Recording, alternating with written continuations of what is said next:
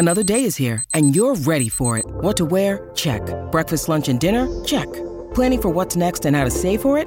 That's where Bank of America can help. For your financial to-dos, Bank of America has experts ready to help get you closer to your goals. Get started at one of our local financial centers or 24/7 in our mobile banking app. Find a location near you at bankofamerica.com/talktous. What would you like the power to do? Mobile banking requires downloading the app and is only available for select devices. Message and data rates may apply. Bank of America N.A., member FDIC.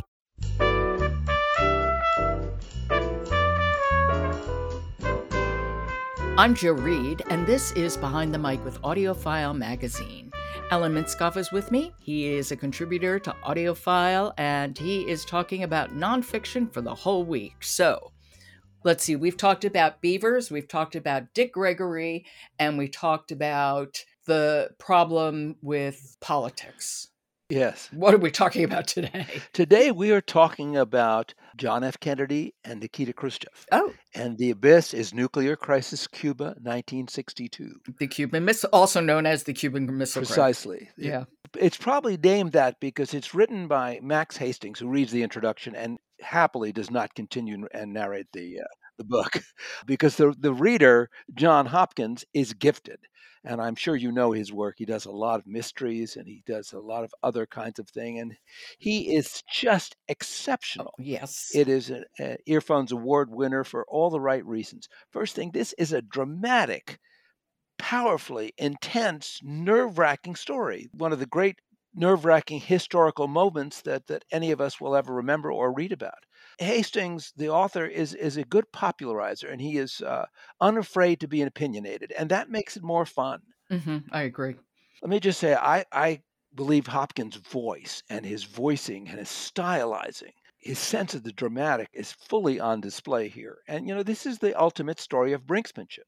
The world almost came to an end. It also has Fidel Castro as not a lovable character.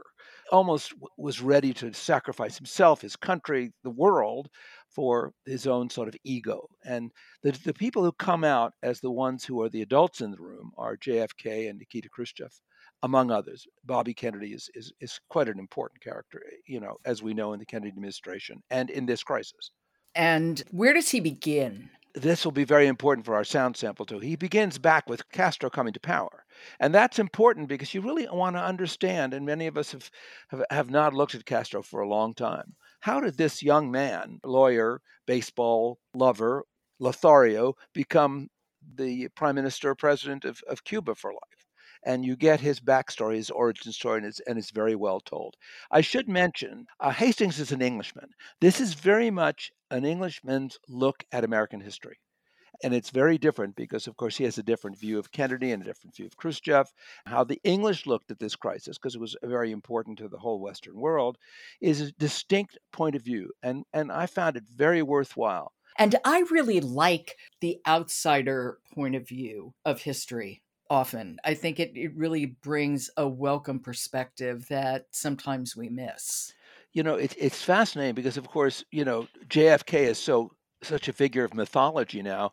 It's interesting to hear an Englishman say that to them, they love JFK because of his savoir-faire, which would not have been necessarily apparent to an American. I mean, this was a young president in a tremendous crisis, and he was very conflicted, as anyone would be. But the English saw him whole, and they saw him as, educated, articulate, and more of a European than any American president before or since. Why don't we hear a little bit now? You said the excerpt concerns Castro's coming to power? Coming to Cuba to come to power. This is when they take this odd ocean crossing from Mexico to Cuba. Okay. This is The Abyss, Nuclear Crisis, Cuba, 1962. It's by Max Hastings, and it's read by John Hopkins. As they neared Cuba, the prospective guerrillas scuttled below decks whenever a plane or boat appeared.